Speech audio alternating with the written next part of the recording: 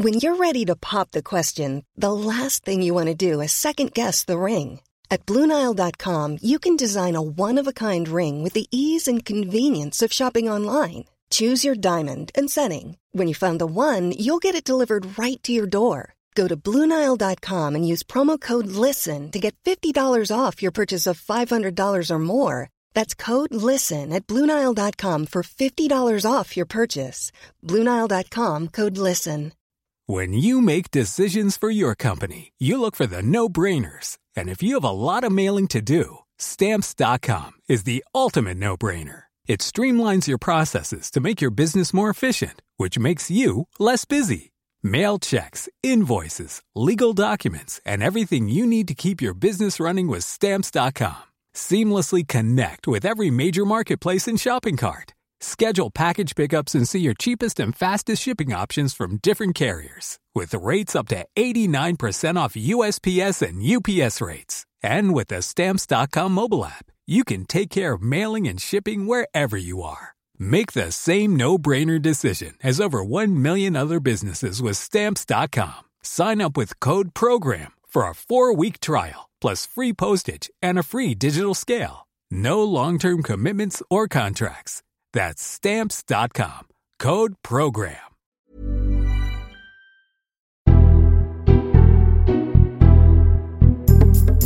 Hello, this is the Red Box Podcast. I'm Matt Chorley, bringing you the best of my Times radio show. You can listen live Monday to Friday, 10 till 1, on your DAB radio, on your smart speaker, or download the Times radio app. Coming up on today's episode, it's the final part of The Political Editors. We began with Watergate, we end with Partygate. Stephen Swinford, current political editor. It's really good, the chat with him. He really lifts the lid on some very recent political history. So that's coming up in just a moment. But first, as we always do, we take a look at the news with today's columnist panel. The Columnists with Ali Burt, Alice Thompson and Robert Crampton on Times Radio. Yes, Robert Crampton's here. Hello, Robert. Hello. And Alice Thompson's here. Hello, Alice. Hi. Where are you, Alice? And I am in a shed, which I've been told to be in. So it may to be clear, by the producer, not by your husband. Who's not. I've been banished. I've been banished by the Times to a shed. Yeah. Which is quite, actually, thank God it's not raining here, because this shed is quite leaky, but I do use it occasionally when I'm trying to get rid of the family. So we are going to speak in a moment to the winner of Shed of the Year. Archie, which you're very excited about. Yeah, well, I need some advice, I'm very excited. He put my story on his Instagram, apparently, according to my daughter. Have you gone viral? Yeah, my daughter follows him, and she checked it, and he's put... We'll come to that. That's what we call trailing ahead. That's the sort of content that our listeners are here for. First of all, let's talk about faith. Front page of the Times today, Britain isn't a Christian nation now, say clergy. It's amazing. It's a huge poll of priests in England. Britain can no longer be described as a Christian country. 3/4 of Church of England priests believe. Most wide-ranging poll of frontline Anglican clergy for a decade has found a desire for significant changes in teaching on sex, sexuality, marriage, and the role of women to bring the church more into line with public opinion. What do you make of this, Alice? I don't know if you're a churchgoer. Are you surprised by this? What I think is actually a great idea is we've asked the vicars finally what they think, because they haven't been asked for too long. And on issues like gay marriage, I think it's really important to know their views, because they're actually much more in line with the rest of the country than you'd think. And they do believe in gay marriage, and they do want gay marriage in church, which I think is great. But I think it's just interesting to know where it's not always just what the Archbishop or the bishops think. And particularly as I think it's going the other way in other places around the world, in places like Africa, where it's becoming more traditional and more anti-gay and more belligerent about women. It's good that you've got these vicars speaking out, to be honest. Interestingly, we just had a message in from Reverend Dr. James Bruce. Says 75% of clergy surveyed think England isn't a Christian country. 53% think the solution is to make the church less Christian to follow the country. Mad as a box of frogs. And that was a striking thing, reading the detail of it, Robert. The suggestion that the solution for the church is to move essentially further away from the church's teaching on sex before marriage, gay marriage, the role of women, and it seems a weird sort of. I suppose it's the tension at the heart of the church. It's very tricky because you're trying to sell a philosophy which most people don't agree with anymore. But if you water it down, you what's left. You're just looking at a sort of kind of vaguely social democratic, be nice to people approach. I'm conflicted about this because I don't believe in God. I think it's.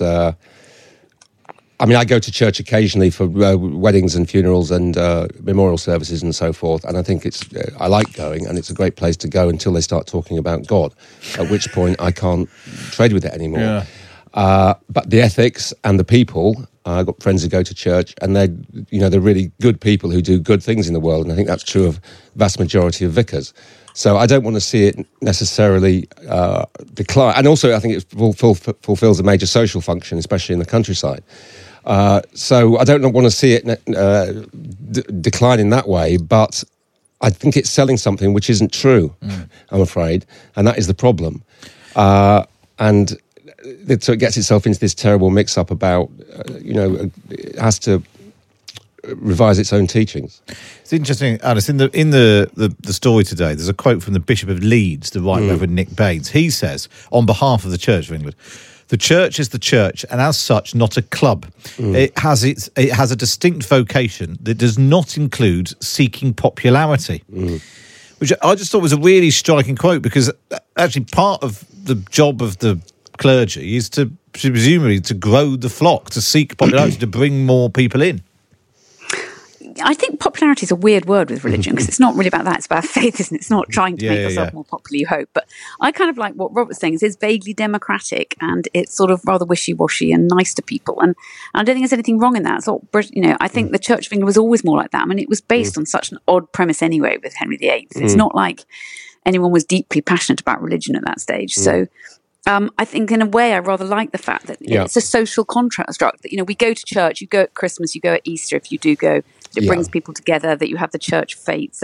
I love all that stuff. I'm like Robert, I don't really believe in the religious side, but I do think it holds us together. And if they can act like that more, I think that they probably will get more people coming. Yeah, it was based on a fudge, and it's preferable, perhaps, because this survey does not suggest that there's a decline in religion. It says there's a decline in Christianity. But if you look at Islam and Pentecostal churches, there's loads around where I live in Hackney, and I think they're probably more extreme on these sort of social issues, the cultural issues that we're talking about. They're actually growing.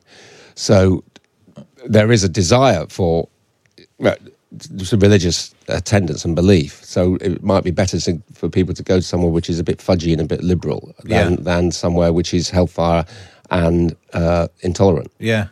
And actually, one of the things, because I'm not religious, and one of the things that I've always found sort of interesting and surprising is, because in fact Wes Streeting came on the show and was talking about exactly this. He is a Christian, but he has big problems with the fact that he's also gay, and essentially his church doesn't welcome him because of that. Well, I think it's a second-class citizen. Yeah, exactly. Yeah. And those two, his sexuality and his religious beliefs collide. Yeah. But then I just don't. Then that's where I personally struggle then with his religious belief. Yeah. But that's what put me off, I think, the church, is I've got the same as, my eldest son's gay, and the idea that 3 of my children get married in a church if they want to, but he can't, just does seem extraordinary in this day and age. And then, strange, having interviewed Richard Coles, who had to have secret weddings when he was a vicar for gay people. And the idea that people have to creep into church to get married, when you should be wanting to celebrate having people there who do feel religious, who do want to get married, who do want to have a committed relationship, seems completely bizarre. But the thing that I don't really understand is, if you are gay and you're not welcome, I don't know why you would want to get married there. No, I don't understand that either. But that's I suppose. I think with someone like Richard Coles was really, he does believe in God and he wanted to be accepted, and I think that makes it harder. Because you just think you're being rejected by the very people that you desperately, want to accept. He believes in a more forgiving, tolerant God, presumably. Yeah. And he thinks the church has got it wrong. I thought there was one really interesting quote from one priest. He said, that talking about the strain that vicars are under. Yeah. And usually people say, they're not paid very well, or they're having to run loads of churches.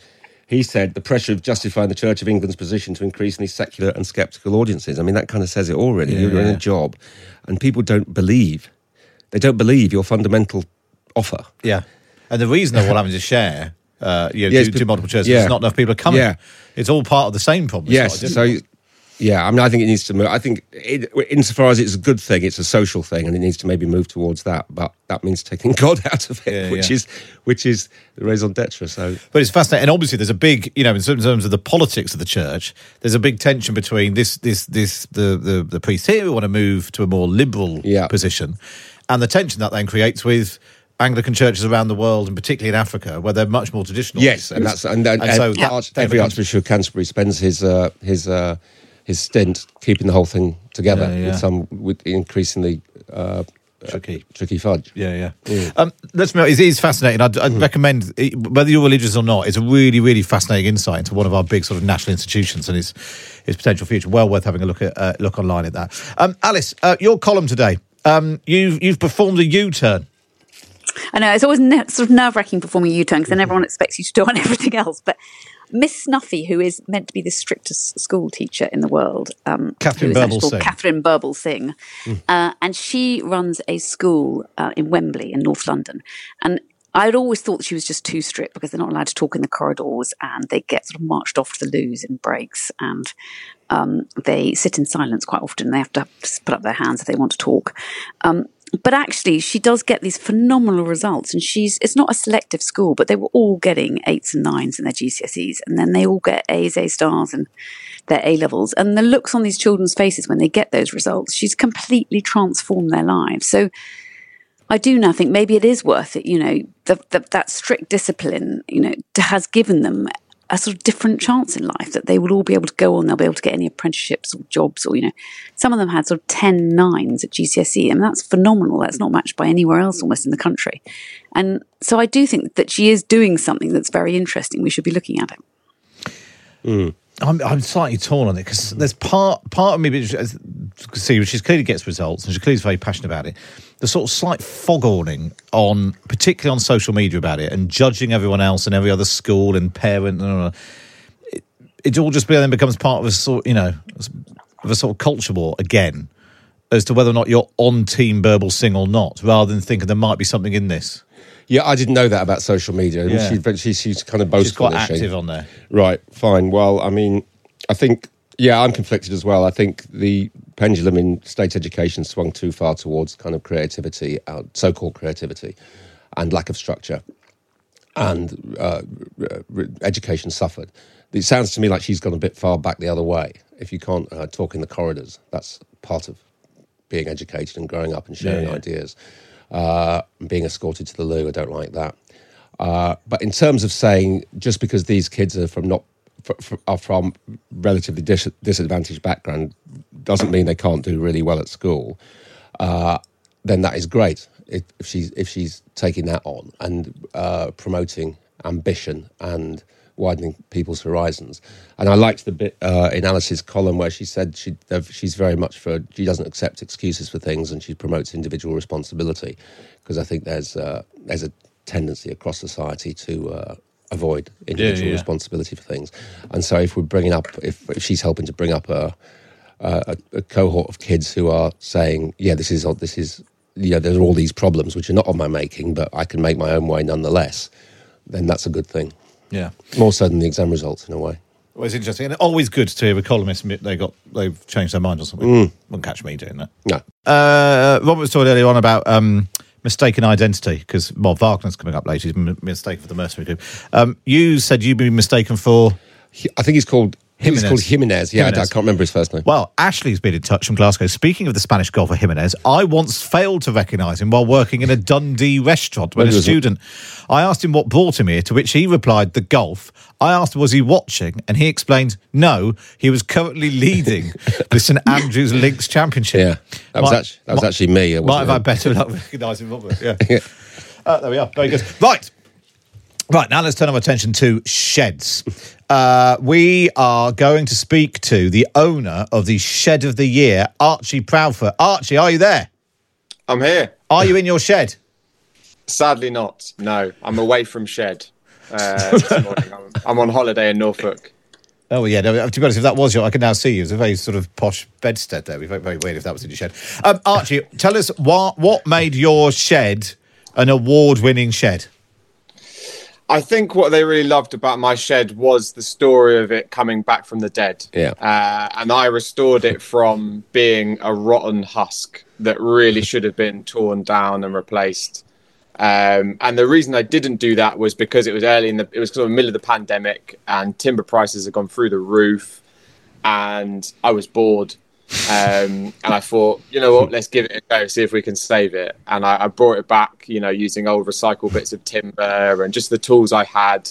And it was some of the most fun. It was probably it was the most fun I had during the pandemic. I was just in my garden hacking away at this old husk until it came back to life. And Lazarus shed. The Lazarus shed. And then once it was back from the dead and looked like it could survive again, I really sort of turned my skills as a professional artist to absolutely just covering it and enjoying myself in the most way possible to turn it into a sort of miniature Sistine Chapel of sheds. But at what point have you patched it up, repaired it, replaced it to the extent that it's like the knife with 2 new handles and one Trigger's broom in Only Fools and Horses? Yeah. He's had it for a long time. He's had 10 handles and 5 brushes. At what point is there anything left of the original shed, Archie? There's still quite a bit left of the original shed, but basically almost the entire floor was rotten. And so that was what made it particularly precarious. So when all of the rot of the floor was cut away, it looked like a game of Jenga that was about to collapse. A strip of floor in the middle, and it was tottering. Listeners have been getting in touch with their shed stories. David says, it sounds a bit like yours actually. At one point, the side of our shed had almost completely rotted away. I was helping some election candidates take their plastic posters, which were a thing in some places, including Northern Ireland, helping them take them down after the election so they wouldn't get fined for fly posting. My dad saw the posters and decided to rebuild the rotten wall out of planks and election posters. I was supposed to return the posters to the candidates, but I couldn't because they'd become part of the structure of the shed. Excellent. Brilliant. What was it that you liked so much about this, Robert? About Archie's shed? Yeah. I like the fact it was quite modest. I mean, it's very colourful and it's fantastic, but it looked like a natural shed, whereas a lot of the entrants in this competition, they actually look like sort of chalets or summer houses, it's just people throwing money at them. And I think one guy was giving Archie a bit of hate on social media, and because he wasn't sort of posh enough, I think. Yeah, and I'm reading on Mail Online, disgruntled Shed of the Year contestants who spent thousands of pounds on their efforts have been left scratching their heads after a basic budget DIY shed triumphed in their place. Well, it's a great, man of the people story. Yeah, because other people just spent thousands of pounds on it. I wrote about it yesterday and got a lot of cred with my daughter because she follows Archie on Instagram, and she saw that Archie had put my little thing up on his Instagram. So, thank you, mate. Yeah, no worries. People are not happy. Alice, talk us through you're in your shed right now. Talk us through your shed. Yeah, our shed has had various iterations, I have to say. It's been a windy house for quite a bit when they were little, and then it has been for chickens, and at the moment it's kind of tool shed, but I use it when I'm working if I try and get away from everyone. So I like it. Cred shed. It's fairly basic. Yeah, I was thinking of painting it, actually. I've seen Robert's column, I thought, actually, I may give it a go. Our shed started leaking in February 2020. Unlike Archie, I'm not up to the job of. I'd patched it up as much as I could. But it needed replacing. So we took all the stuff out of it. The whole kitchen was full of lawnmowers and bikes and all that sort of stuff. And then we went into lockdown, and we thought we can't. However long we're in lockdown for, we can't live with the lawnmower. No, so it forces you to do something. So we had to put it all back. And so in the end, so eventually it came back. But we just had a very basic shed built, just a bit too small as well. Well, I think a little leak is permissible in a shed. In fact, it adds to kind of authenticity. The smell, the damp. Yeah. Yeah, the spiders. Exactly. Archie, where do you think you draw the line between a shed and what is basically, as Rob was saying, a chalet, and these people who are giving you grief online? Yeah, I mean, I think it's effectively you can draw the line at insulation and like an airtight seal. Yeah, at that point, it becomes a garden building, which is a totally valid and a beautiful thing to have. And I considered actually tearing down that shed and building a garden building to be a kind of proper home studio.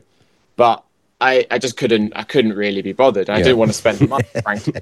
I wanted to have a bit of fun and working on a shed fun because it's light-hearted. It's not like a building of that or a proper structure where you need to do things correctly. It needs to be everything level. It needs to be on point. If there's not, if there's not a seal, all of that money and all of that effort is just going to go down straight. It's got to be drafty. It's got to be drafty. And any source of heating has got to be a fire hazard. Yeah, and mice need to be able to get in to eat some of what you can say. Yeah, in fact, reading these quotes, shed enthusiast Alex Dodman spent 4 months and £2,000 building his Alps-style ski chalet. Mm-hmm. He told Mail Online, I was gutted to have lost, especially because I put blood, sweat and tears into building my shed. In my opinion, the winning shed was just a shed. I think that's sour grapes. I mean, congratulations, well done for putting your blood, sweat and tears and your $2,000 and your 4 months into your shed. And you've still got your shed, mate. You've still got your shed. Enjoy your shed. Yeah. Enjoy your shed. I know. I also I just want to clarify, mine didn't happen overnight without a huge amount of blood, sweat and tears on my part. Well, quite. A lot went into that. A lot of hours and a lot of love and a lot of time. And I mean, I put money in mine. There's a lot of gold in that shed. There's about £500 worth of gold. That's a very good point. Archie's also, it wasn't free. Yeah. Archie's also got a great moustache. He has got a great moustache, which that warmed you over as well. Blood, sweat and tears have gone into that moustache as well. Alice Thompson and Robert Crampton there, and of course you can read them both in the Times every week. Just get yourself a subscription. Go to thetimes.co.uk/Times Red Box. Up next, part 7 of The Political Editors.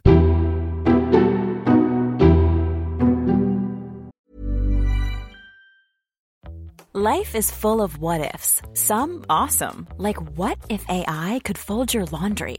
And some, well, less awesome, like what if you have unexpected medical costs? United Healthcare can help get you covered with Health Protector Guard fixed indemnity insurance plans. They supplement your primary plan to help you manage out-of-pocket costs. No deductibles, no enrollment periods, and especially no more what-ifs. Visit uh1.com to find the Health Protector Guard plan for you. It's that time of the year. Your vacation is coming up. You can already hear the beach waves, feel the warm breeze, relax, and think about work. You really, really want it all to work out while you're away. Monday.com gives you and the team that peace of mind. When all work is on one platform and everyone's in sync, things just flow. Wherever you are, tap the banner to go to Monday.com. When you make decisions for your company, you look for the no-brainers. If you have a lot of mailing to do, Stamps.com is the ultimate no-brainer. Use the Stamps.com mobile app to mail everything you need to keep your business running with up to 89% off USPS and UPS. Make the same no-brainer decision as over 1 million other businesses with Stamps.com. Use code PROGRAM for a special offer. That's Stamps.com, code PROGRAM.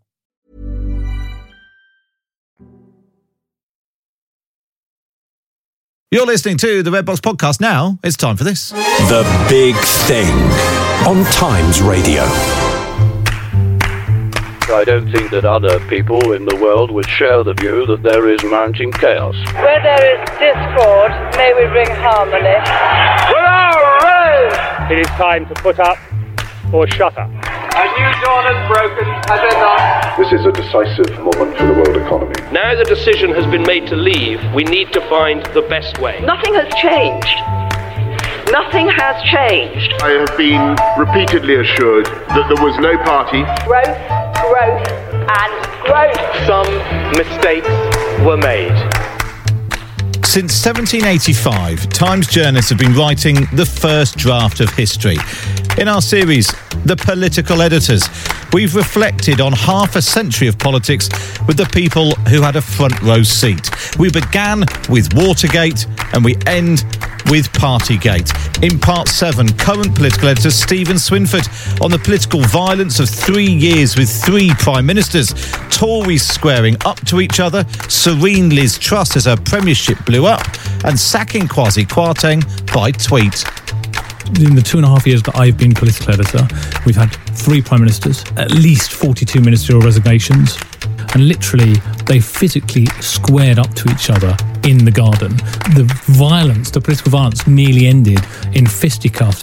Kwasi Kwarteng was completely unaware that he was going to be sacked, and he learned that he was going to be sacked reading that tweet and the Times Live blog. Steve, one of the really striking things, looking back over all of the political editors we've spoken to, half a century political history, where we think almost everything that could happen did happen, and yet you're the political editor right slap bang in the middle of a pandemic. It was a very challenging time. There were several scoops that the Times broke during that period, including revealing that there was going to be a second lockdown, and there was an incredible amount of dysfunction, an incredible amount of issues in number 10 and problems. And the result of that, what we came out from, was Boris Johnson tried to reset his premiership. He tried to start again. He got rid of Dominic Cummings and he wanted to find a new path forward. He wanted sunlit uplands, and it precipitated the most incredible period in politics of political violence that I think most people would accept for generations. It was in the 2.5 years that I've been political editor, we've had 3 prime ministers, at least 42 ministerial resignations. It's been politics on hyperspeed for 2.5 years. It's amazing. You've had as many prime ministers in 2.5 years as Phil Webster managed in almost 2 decades, because he had basically John Major, Tony Blair, Gordon Brown. It's been a period of extraordinary political dysfunction on multiple fronts, and being the political editor at the Times, being able to report on that.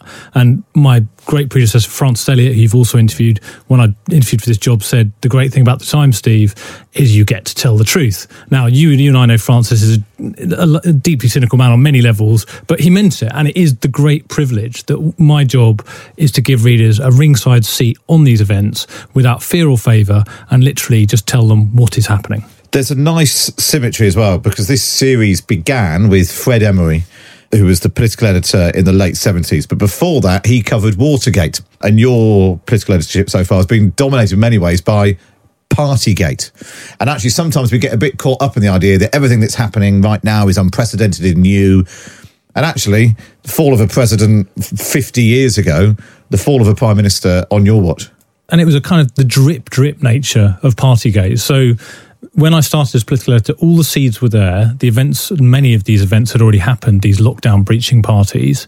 And when they started to emerge, the key figures were also in place. So Dominic Cummings had left number 10, had animus against the Prime Minister, clearly thought he was completely incompetent, a shopping trolley, and the leaks just kept coming and coming. He doesn't have a plan, he doesn't know how to be Prime Minister. And we'd only got him in there because we had to solve a certain problem, not because we thought that he was the right person to be running the country. And it became completely unsustainable. And one of the most interesting things from my perspective about covering that period is the total erosion of trust in number 10. So number 10, it relies on trust. It relies on when it says something is not true, that people report that. But because things had happened and it was issuing very firm denials that there had been any parties, that there had been any issues in number 10 at all, it just became apparent that these were lies, that there were real issues with what was emanating from the building in number 10.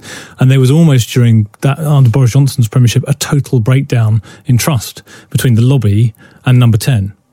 And it's interesting that, because actually, and lots of people will shout at the radio and they'll say, oh, I don't know why you've ever trusted them, politicians have always lied. But there has been this sort of agreement, this unspoken rule between special advisors and ministers and the press, journalists, that you don't lie. They might obfuscate, they might not return your calls, but you don't tell straightforward lies. And it was quite a breach, wasn't it, in that unwritten rule?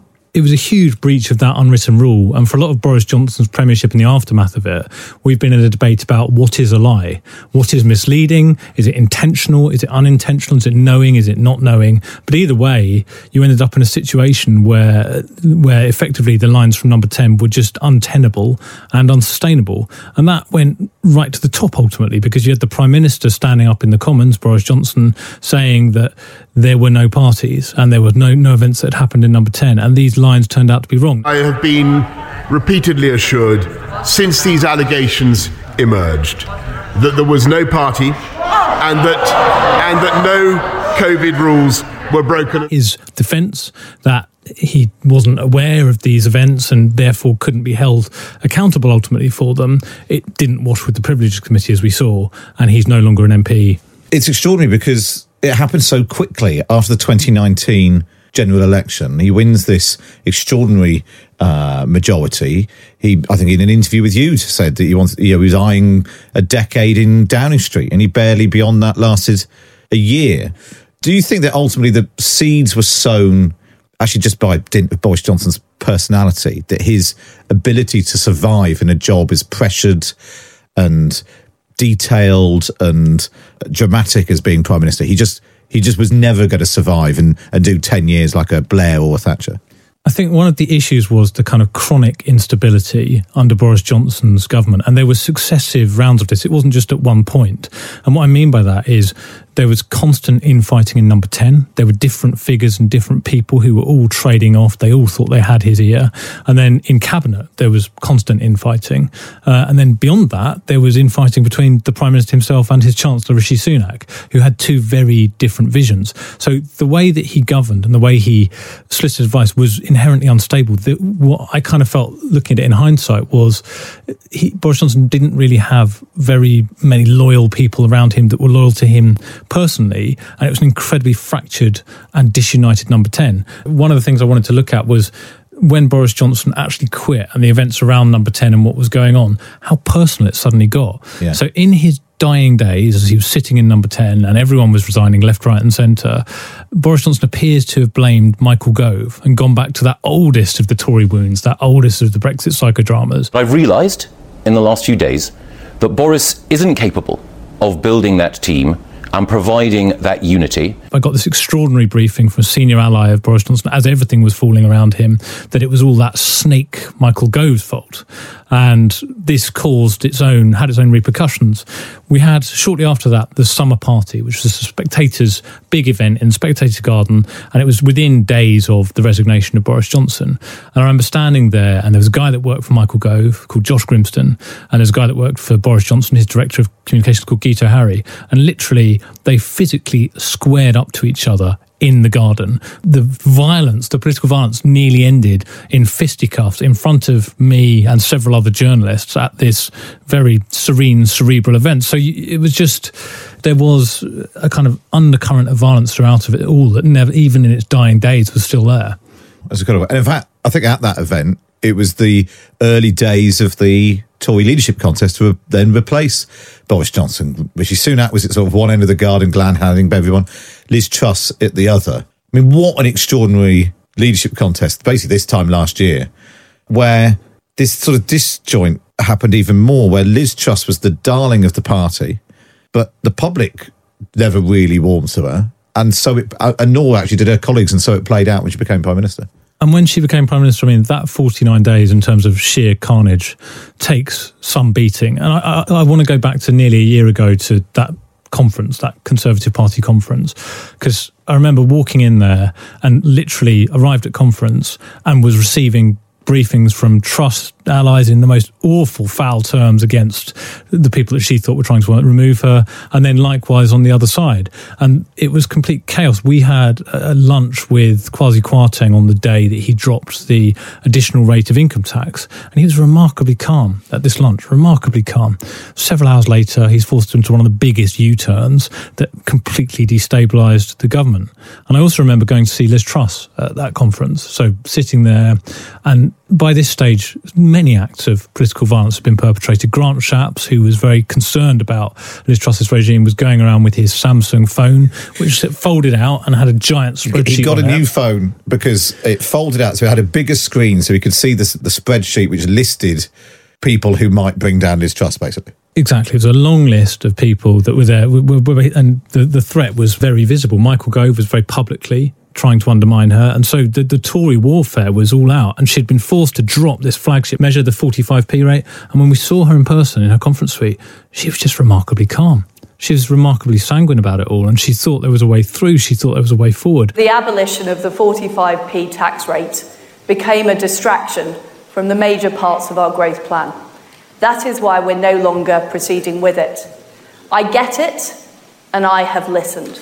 I remember emerging from it thinking, that is one of the most surreal things I've ever, literally everything is blowing up around you and you're just very serene and very calm about it. And I thought, I could only assume that she was disconnected from the events that were happening directly around her at that point in time, because you walk out into that hotel bar afterwards and it's all there in the open again. And then, of course, we come back from the party conference. Liz Truss says she's a fighter, not a quitter. And then Kwasi Kwarteng is in America. He's at the IMF. He's told to come home because it's all going a bit wrong. And you, in an act of high political drama, essentially sack Kwasi Kwarteng by tweet. So, what happened was Kwasi Kwarteng was flying back, as you say, from the IMF, and all was not well. And I picked up a suggestion that was really incendiary that Liz Truss was about to sack Kwasi Kwarteng. And it's the kind of thing you have to be very careful with. So I did some more checking and I got it confirmed. And then I thought, well, what do I do with this? This is politics happening at hyperspeed. It's not like we wait for newspapers anymore. We have live blogs, we have Twitter. So I thought, let's just get it out there. So we did the tweet and we put it at the top of the live blog on the Times' live blog, and everything just exploded because at this point in time, Kwasi Kwarteng was completely unaware that he was going to be sacked. And he learned that he was going to be sacked reading that tweet and the Times live blog. And I actually learned on Twitter, on Steve Swinford's Twitter. So I was in the car on the way to Downing Street, and my special advisor said, "Oh, have you seen this?" And I looked at it and it said, Kwasi Kwarteng has been sacked or will be sacked. I can't remember which tense it was. And I was very much of the view that, oh, well, that's interesting.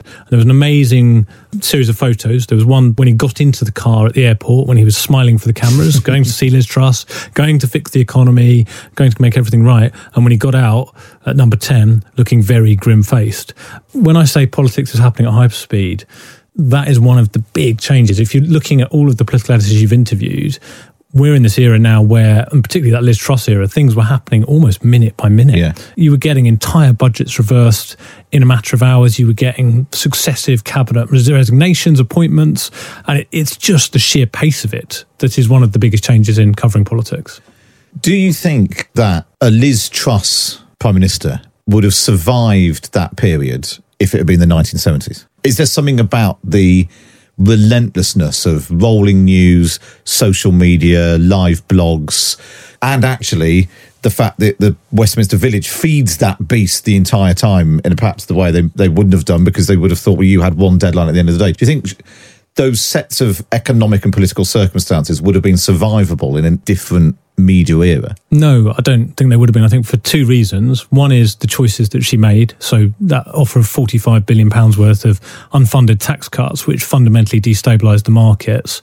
And secondly, just the sheer number and the profile of people that were opposed to her. So there were so many enemies. It wasn't just factions. This was hundreds of MPs literally ranged against her. As you said, Matt, she had the support of the membership, but a very large chunk of the Conservative Party MPs, the parliamentarians themselves, were opposed to her. And that became totally unstable. So when you get those two things, you've got her choices, you've got these very risky choices on the economy that she took with the consequences, allied with the fact that there were so many people who didn't want her to be Prime Minister in the first place, and that meant it was totally unsustainable. And that would have been as unsustainable back then as it was now. Now, Twitter, the way we report on things accelerates all of that. It means that things happen faster, hence it was a 49-day premiership, but all of the seeds of the destruction were there almost from day one. The fundamentals ultimately remain the same. We should move on to the current Prime Minister, but even the period between Liz Truss's resignation and Rishi Sunak finally getting the job that he wanted, that extraordinary moment of Boris Johnson attempting a comeback. Clearly that sort of comeback now be harder because he's not still an MP. Do you think he was delusional to think he could have come back at that point last October, November?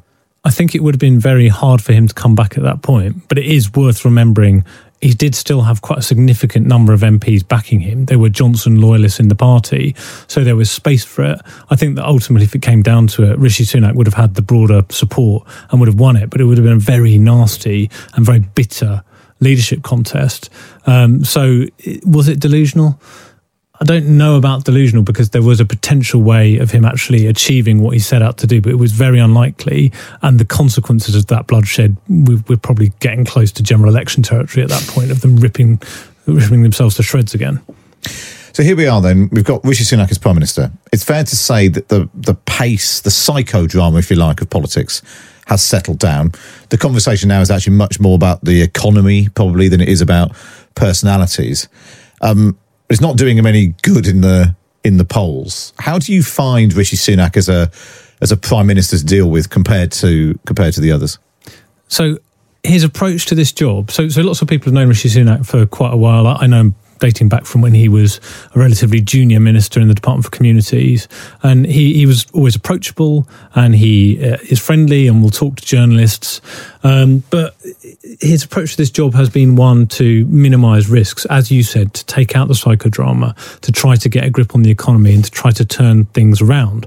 And as we sit here today, Matt, we are at effectively a tipping point in his premiership, in that, yes, things are calmer. I would say this is the quietest recess that we've seen since 2014, I think. I was trying to work out how... Pre-Scottish referendum. Yeah, pre-Scottish referendum, pre-Brexit. So this is a relatively quiet recess. It feels like it used to, but you've still got this thwonking 20-point gap in the polls.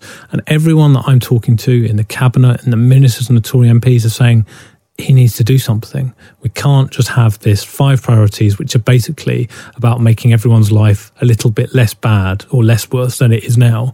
He needs to offer a positive vision, and he needs to go out there and do it. And now Rishi Sunak is naturally cautious, so he's weighing up when is the right time to do that and what that looks like. But I am detecting an impatience among Tory MPs. We've got MPs will be back shortly.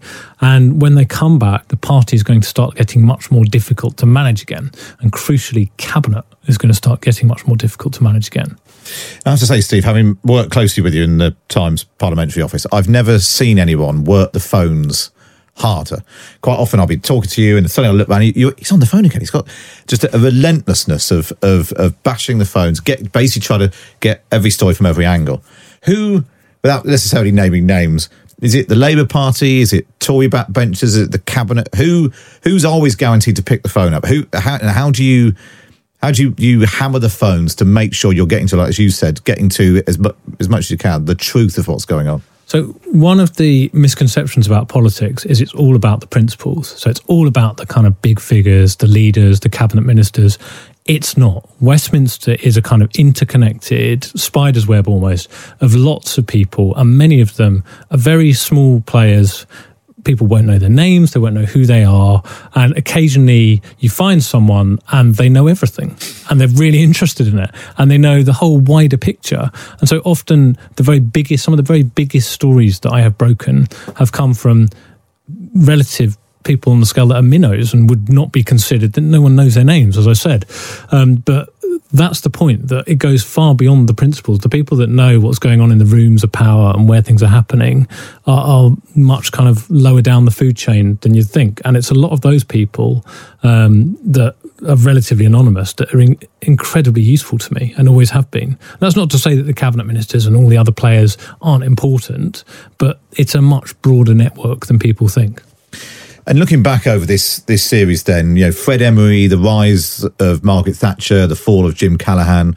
We had Julian Haviland and his tussles with Margaret Thatcher and his extraordinary stories about the Queen as well. Peter Riddle in the fall of Thatcher, the Blairite New Labour era dominated by Philip Webster, the coalition, Roland Watson, Brexit was sort of dominated Francis Eliot's time. Given the drama of the last 2 or 3 years of you having the political editor job, would you swap that for any other period in that time? Absolutely not. It's been look, as a journalist, like I say, my modus operandi is to put readers in the room where it's happened, and you will not find it may be Brexit, actually, the period after Brexit was on a par, but this, to try to give readers a full 360 view of what's going on in government, which is, I think, what it's all about. This is as good as it gets from that point of view, trying to just explain to people what's happening and why it's happening. A pinch me moment in the last 3 years of you being political editor where you just thought, I've really got, as the phrase I've been using in this series, the sort of front row seat of political history? So one of the things I wanted to tell you about, one of the most surreal moments that I've had as a reporter, Matt, was during the pandemic. So I remember it really distinctly. It was 2020, and I had been working on a story all day that Matt Hancock was pushing for another lockdown, basically a second lockdown, but Boris Johnson was resisting. And for some reason, the pandemic things always happened on Fridays. I wanted to give you a little insight into my setup. So I was sitting in the bedroom on my fold-out desk with my laptop, because that's what the pandemic was like. And I was calling around as many people as I could. And something didn't smell right about the story. Something wasn't good, and it just didn't chime correctly. And it got to 6 o'clock, and we have early copy deadlines on a Friday, and the editor started calling me and saying, "You need to file your story now, Steve." I said, "I just need a little bit more time. Something's not quite right with the story." I said, No, we're going to go late off stone. You need to file your story. So I said, "Hang on, John Wither was the then editor." And then I managed to put in a few more calls, and I discovered that there had been a secret meeting that afternoon between Boris Johnson, the then Prime Minister, and all the most senior cabinet ministers, and they had decided to put the UK into a second lockdown that was going to start the following week. And I sat there and I thought, this is utterly incendiary. And I rang up a few more people, managed to stand it up, managed to crash it into the paper for first edition that evening. And I remember sitting there after doing this, and the adrenaline from that kind of reporting it's quite an extraordinary thing as you're reporting on it. And I was just sitting there in my bedroom on my fold-out desk, on my laptop, and just thinking, this is absolutely extraordinary. We were going down to lockdown. I remember going downstairs and saying to friends and family, "So just so you know, everyone, we're going into lockdown." And when the front page came out, when our story came out that evening, the Times was the first to break that story. And it actually accelerated the moves. The government then had to, because it was all true, the government had to bring forward a press conference till Saturday. Boris Johnson did a press conference on Saturday. Christmas is going to be different this year, but it's my sincere hope and belief that by taking tough action now, we can allow families across the country to be together. All it was is reporting on what was happening, but at the same time, it's extraordinary sometimes the extent, the kind of influence that reporting can have when you're just literally someone with a phone at a computer on a fold-out desk. And a lot of the pandemic was like that. We were finding out about things that would affect the lives of millions and millions of people very significantly, just literally on our own in our bedrooms doing our reporting because we couldn't go into work. And it really has stuck with me as one of the most surreal moments of my career. You've been political for 3 years. A hell of a lot's happened in that time. What do you think politics looks like in 3 years' time? I think the economy is still dominant. I think that whoever wins this election is probably going to be faced with an issue where they actually have to raise taxes. They're not going to say that publicly now. They'll all go into the election promising to cut taxes, but it's going to be difficult. And the big question for whoever wins it is, can they get economic growth going? Can they get us out of this? And that's what a lot of politics actually comes down to. It does always come down to the economy. It's at the root of everything. Yes, there are good choices, there are bad choices, there are good fiscal choices, there are bad fiscal choices, but are people feeling, it's the oldest question in the world, Matt, Are you feeling better off? You've got more money in your pockets. And the concern I've got looking at this is I'm not sure that given the tectonic economic plates involved, it's going to be very difficult to get growth going, and it's going to be a very difficult government, whoever wins it. Well, Stephen Swinford, current political editor of The Times, and following in the footsteps of some greats that we've heard from over the last few days. Thanks very much for joining us on Times. Absolute pleasure, Matt. And that's all we've got time for on today's episode. Don't forget, if you've missed any of the episodes of The Political Editor, just look back on your podcast feed. There are 7 episodes altogether, and they're all just brilliant. Like The Crown, but for politics, as Stig Abel described them. But for now, from me, Matt Jolly, it's goodbye.